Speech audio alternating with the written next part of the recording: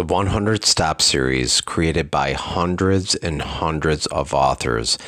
The 100 No Nonsense book for teachers to stop doing certain things just came out in May, and other books are coming. The 100 No Nonsense books for school leaders and parents and students, written by students and school board members and politicians and even international schools. What are the things we can stop doing to still celebrate teaching and all be on the same page for education? Follow hashtag 100 Stop series. We appreciate everything that you do, and thank you for your service to kids.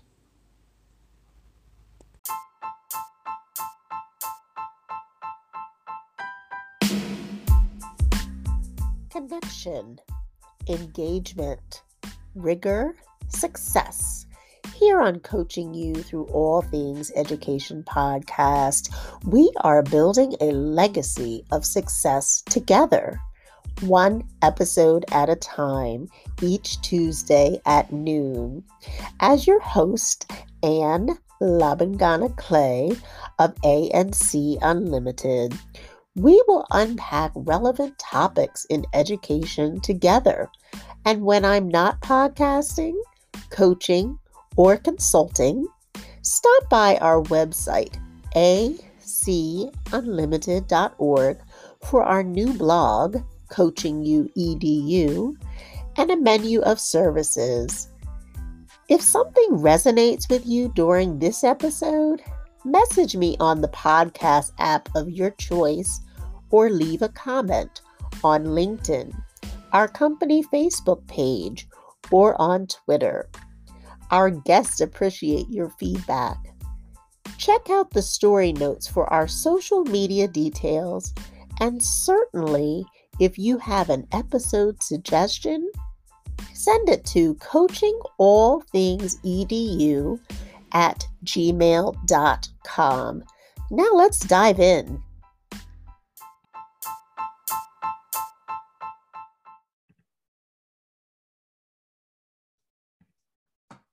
Hello, and welcome to Season 3, Episode 44 of Coaching You Through All Things Education podcast, as we circle back around to our series entitled PD in Your Pocket, where we unpack key do's or don'ts from the hashtag 100 Stop series in 30 minutes or less.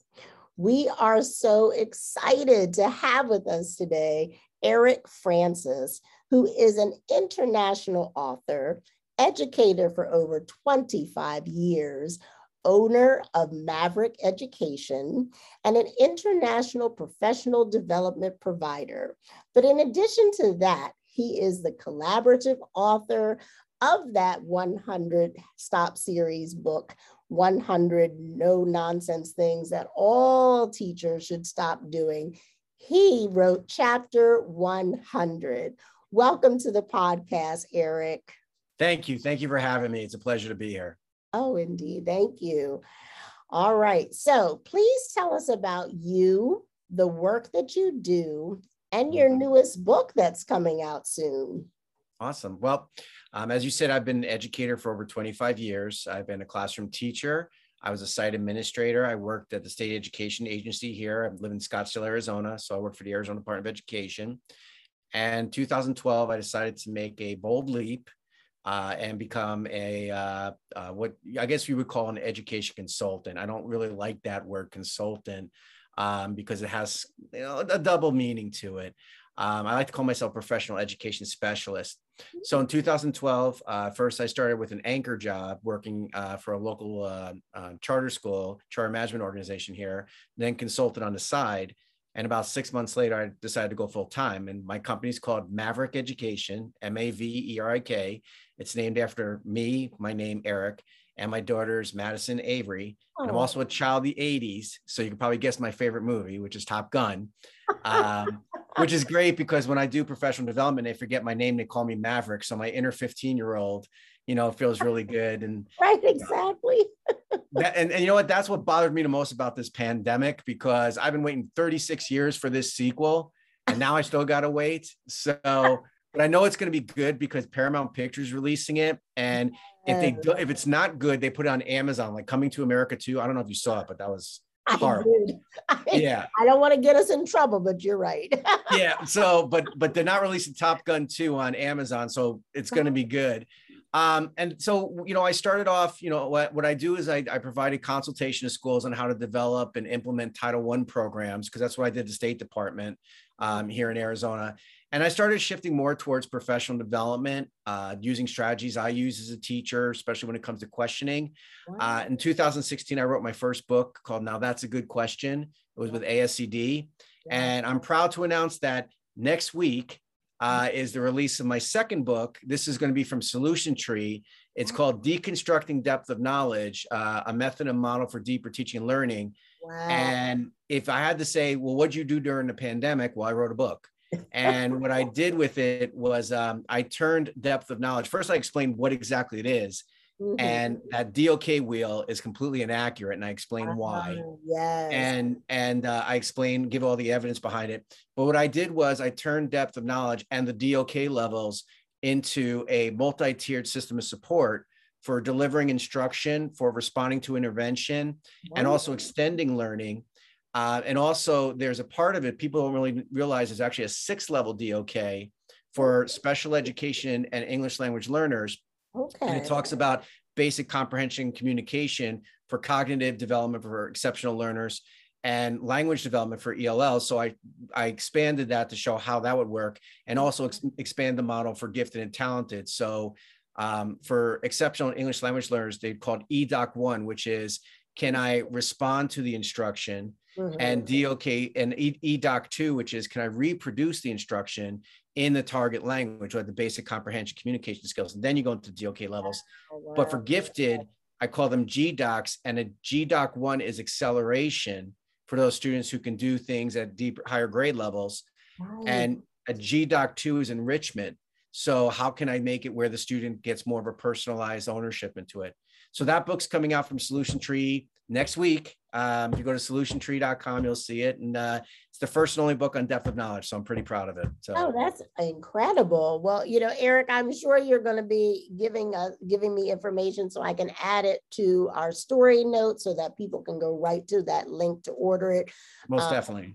So we're really looking forward to it. Thank you so much for sharing, this piece that's coming out, the piece, that you wrote years ago. What was it years ago? When was your first? Well, it's about 5 years, but still, when I write books, I try to make it timeless, where it doesn't feel like that fits that certain era. And that was actually a challenge about writing a DOK book. Mm-hmm. Yeah, because the DOK was very involved and very, very attached with the Common Core standards. And one of the challenges of writing that book was that I wrote during the pandemic, and I kept on saying to my editor, I need to make sure this book is applicable after we get through this. And I kept on saying, well, what are we going to need to get through it? And that's why I turned it into a multi-tiered system of support, an RTI, and also an extended. I actually didn't show how DOK can support the 4 PLC questions. Oh, in which, nice. Yeah. So basically it's like, what do we want the students to learn? That's the DOK level, the standard. How do we know they're learning it? You assess to that DOK level. What if they don't learn it? You tier it to the DOK level they are, and build upon their strengths, successes, so they can rise to and reach, go beyond the DOK level.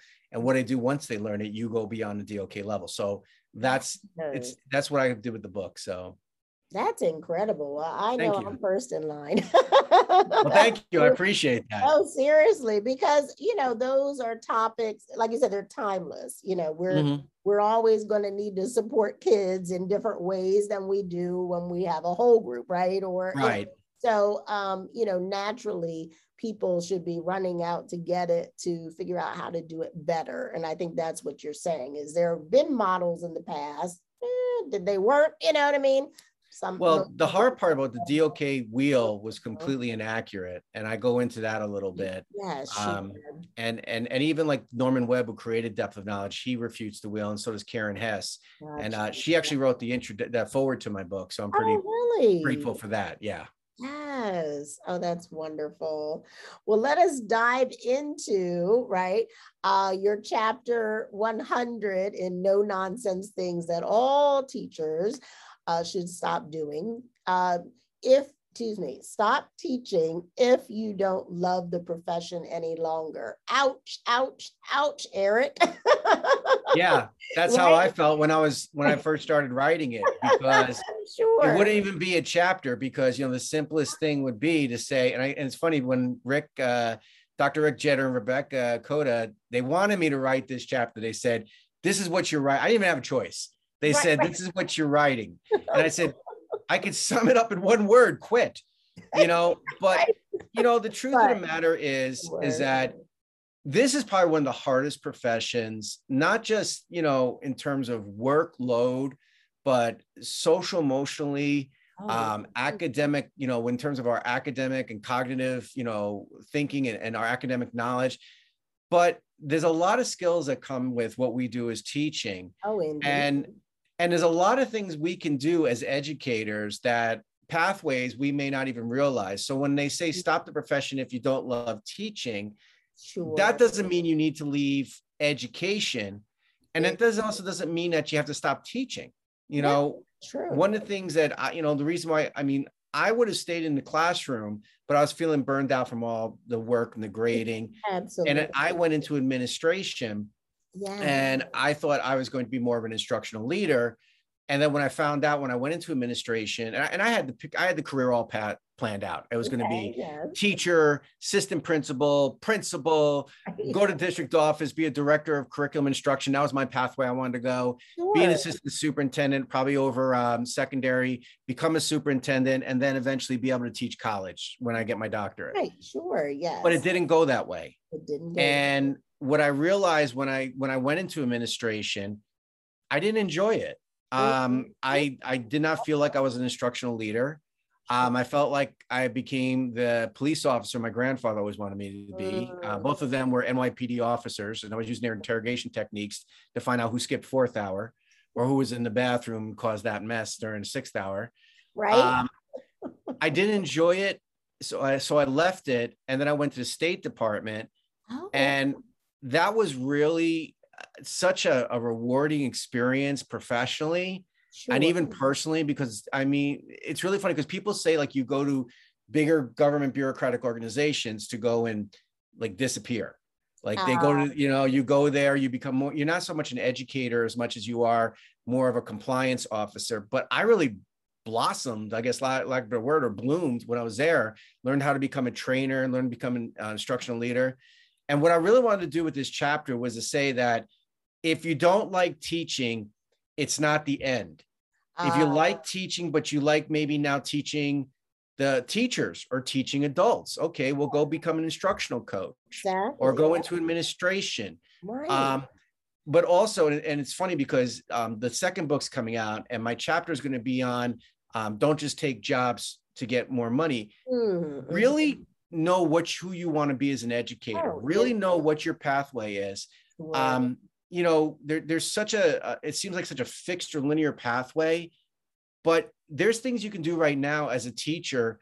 If you're not enjoying it, that you can go and transcend. You can become a trainer. You can, what you're doing in your classroom right now is basically marketable. I wrote these 2 books and it was all about stuff I did as a teacher. They're all instructional strategies. And somebody said you should write a book about it. So, when I say stop teaching if you don't love the profession, it's not to be a negative, right? It's to be a positive, that you don't have to leave education. Mm-hmm. And if you do, we're in a workforce that need people who know how to speak and know how to train and know how to manage people and know how to plan.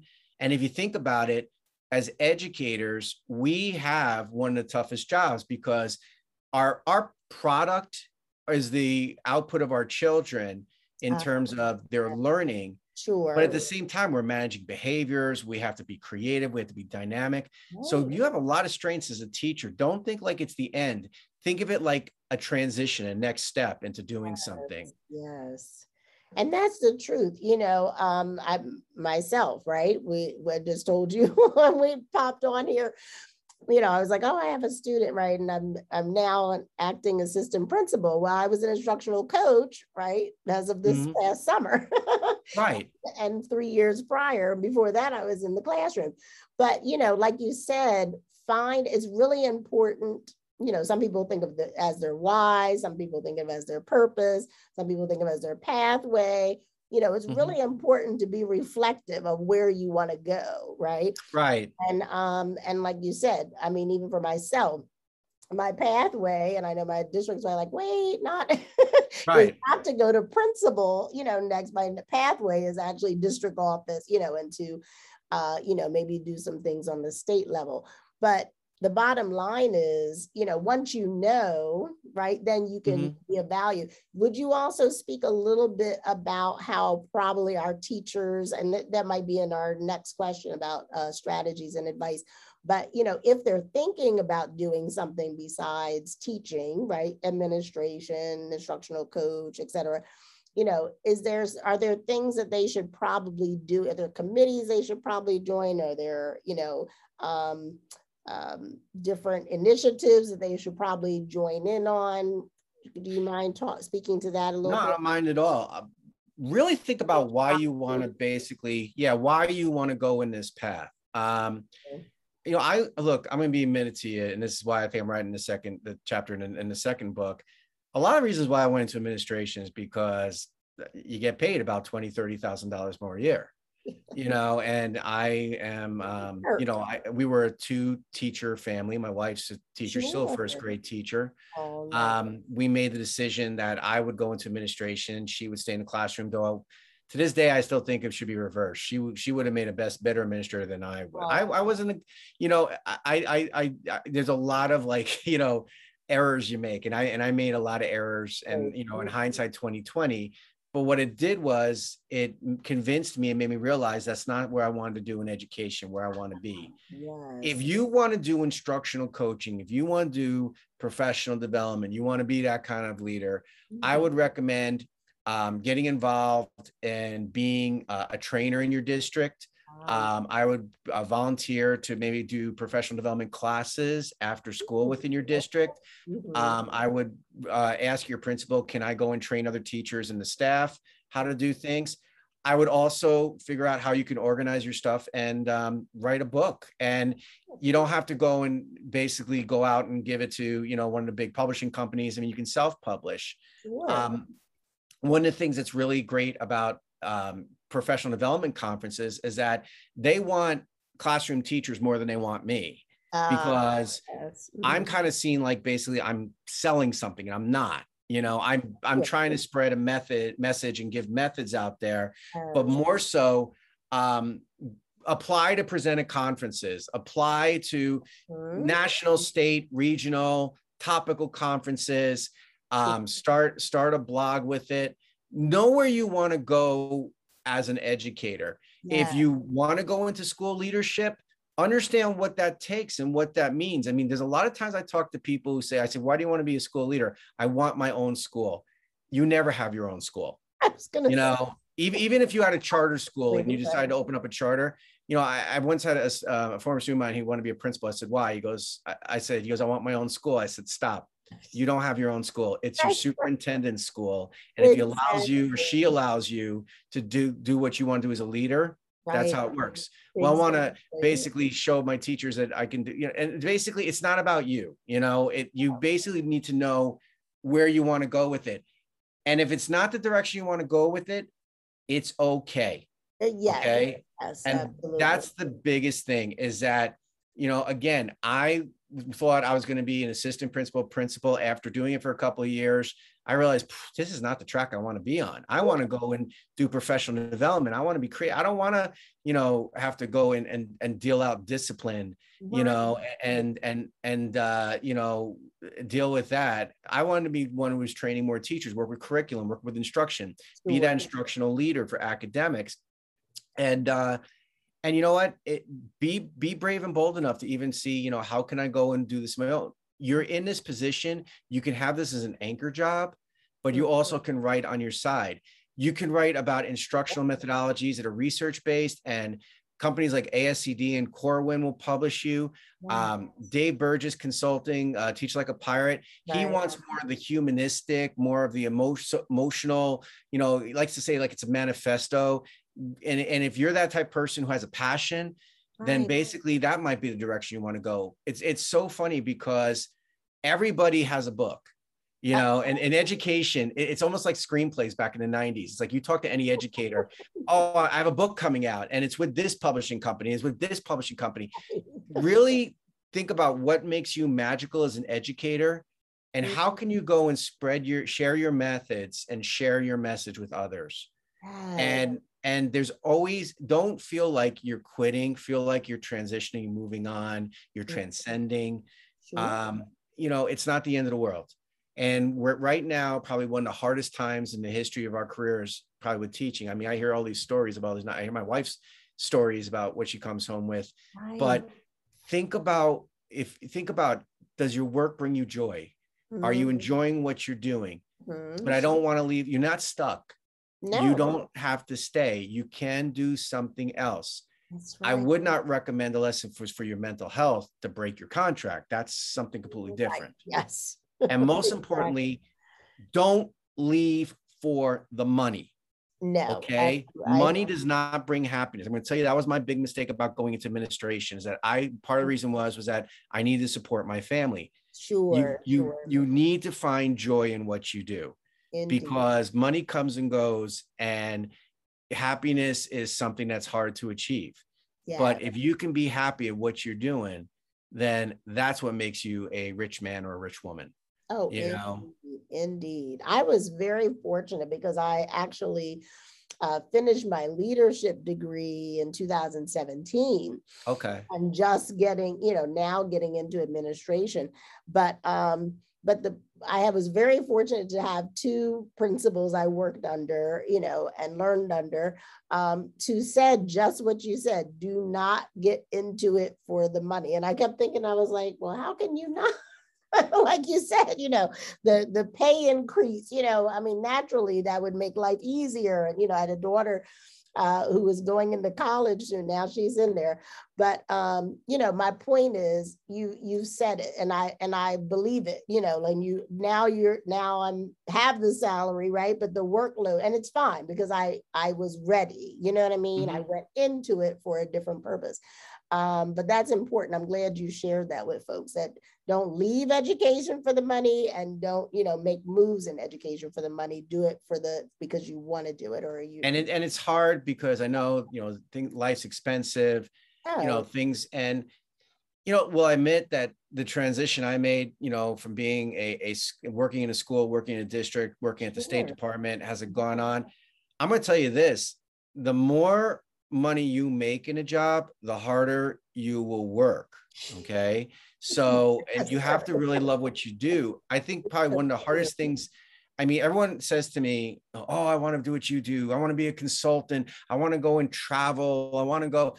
No, this is not vacation time. This is work. Okay. Like I'm going away next week. You know what I'm going to go see? I'm going to go see the airport, my hotel, whatever restaurants open. Then I'm going to go work in some schools, which is great. But then I'm racing back to I'm either going to go to a hotel and collapse and sleep because I'm teaching all day, or I'm going to go to the airport and try to come. It's not as luxurious, but you got to love what you do. And I love what I do and I enjoy what I do.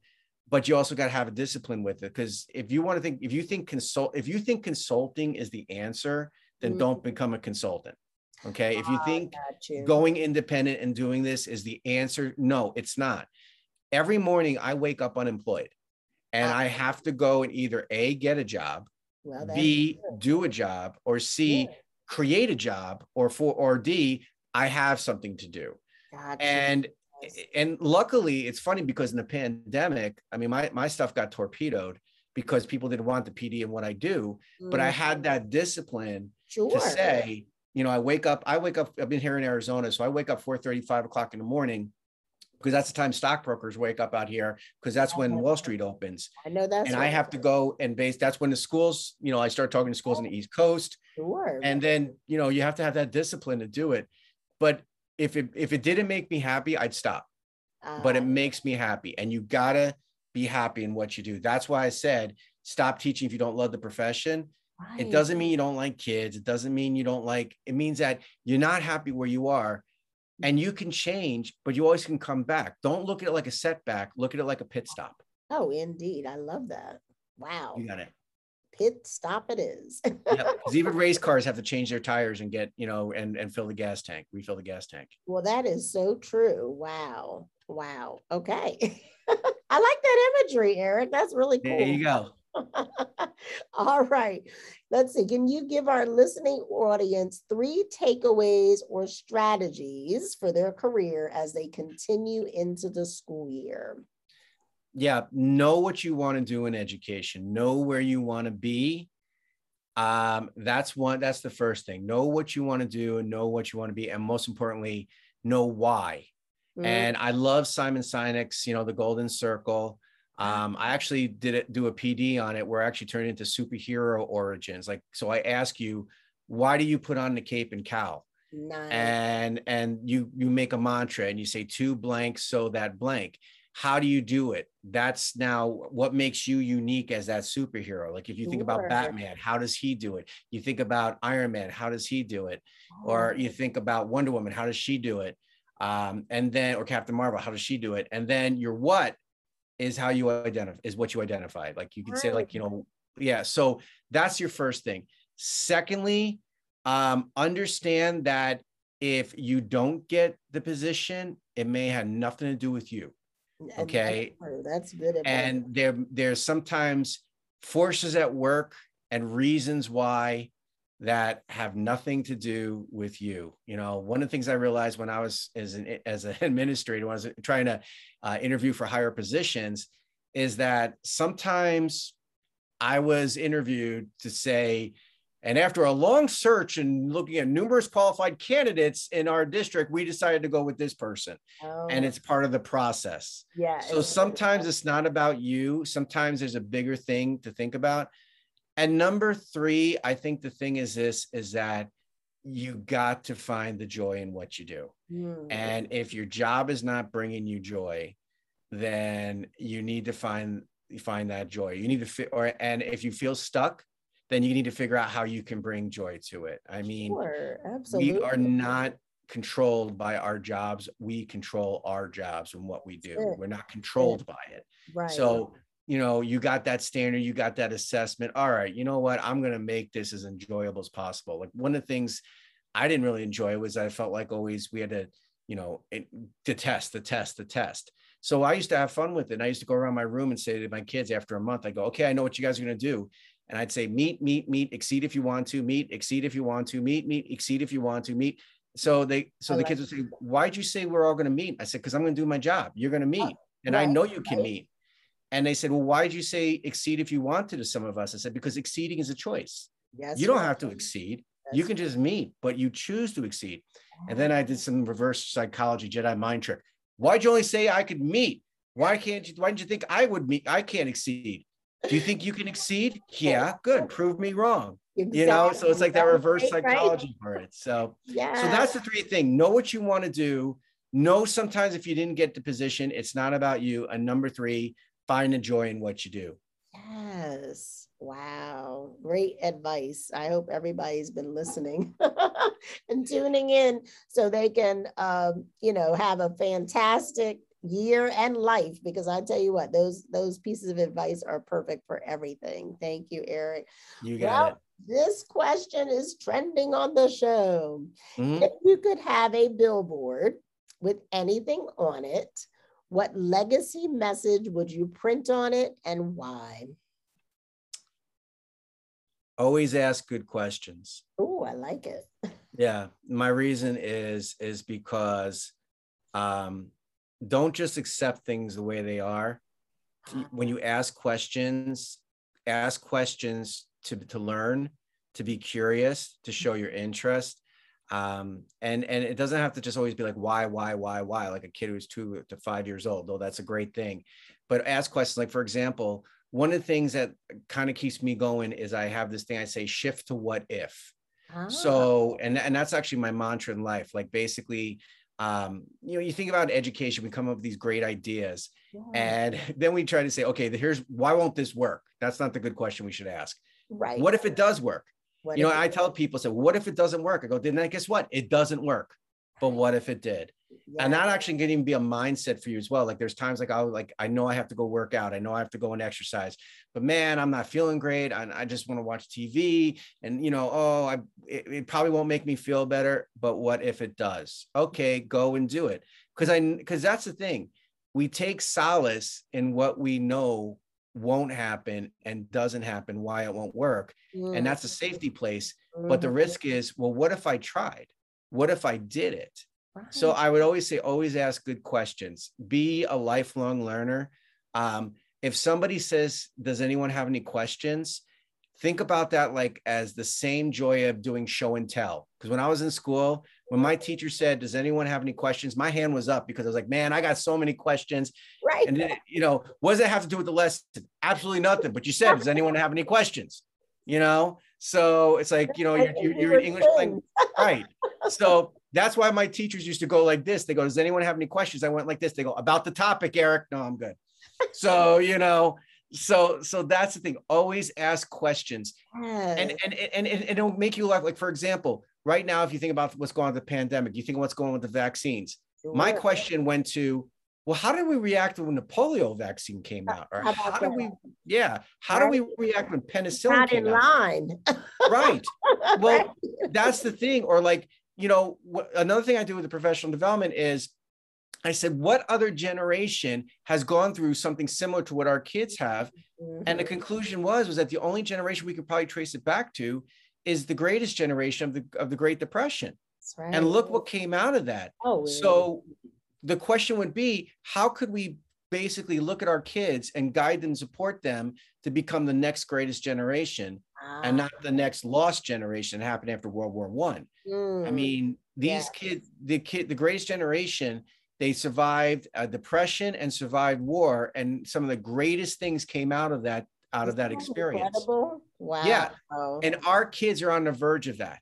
Our kids, they could be on the pathway to greatness because, and one of the things I keep on saying to people is that how can you consistently remind these kids that they are surviving and in some cases thriving during a pandemic, a global crisis? But reminding them, like you said, because I think even for our staff, right? I mean, adults need to hear it too, but particularly our students. I'm walking in classrooms and seeing students thriving, and sometimes they don't realize it, right? Because they're dealing with so much, going on with other things. But remind them, them you're awake, you woke up, and the other thing is this: basically, I tell people, don't say it is what it is because you're surrendering to the situation. Right. I say it is what you make it. I love it. And, or even like if you're in a mood, you go like this, you just, my focus is, I say tragedy is temporary and I decide how I want to end this story to end. Okay. And like, even when I'm upset and people see I'm upset, I'm like, okay, look, this is where I am right now. I know I'm not going to be here.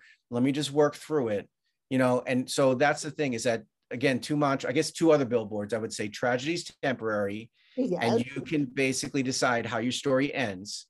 Okay. And the other one is that basically it is what you make it. Yes. Wow. Eric, I tell you, you have given us so much to think about. I appreciate it. I hope so. Right? Yes. And we are really looking forward to your newest book coming out and going to look for your other one on the shelves or on Amazon, right? Or how can we get your your first book? Well, my first book's available at ascd.org and also on Amazon. Yeah. It's better to go to ascd.org because you can buy directly from the publisher. And my second one, my first book's called Now That's a Good Question. And my second one, Deconstructing Depth of Knowledge, is right now available for pre-order on Solution Tree. It comes out actually this upcoming week is when the orders are shipped, which is October 24th. And by November 5th. Okay. All right. So and November 5th is when it physically hits the streets. So yes. Oh, well, we wish you continued success, Eric. And thank you so much for sharing your wisdom with us today. Thank you for having me on your show and providing a forum where, I can share some messages and methods. Oh, absolutely. Until next time.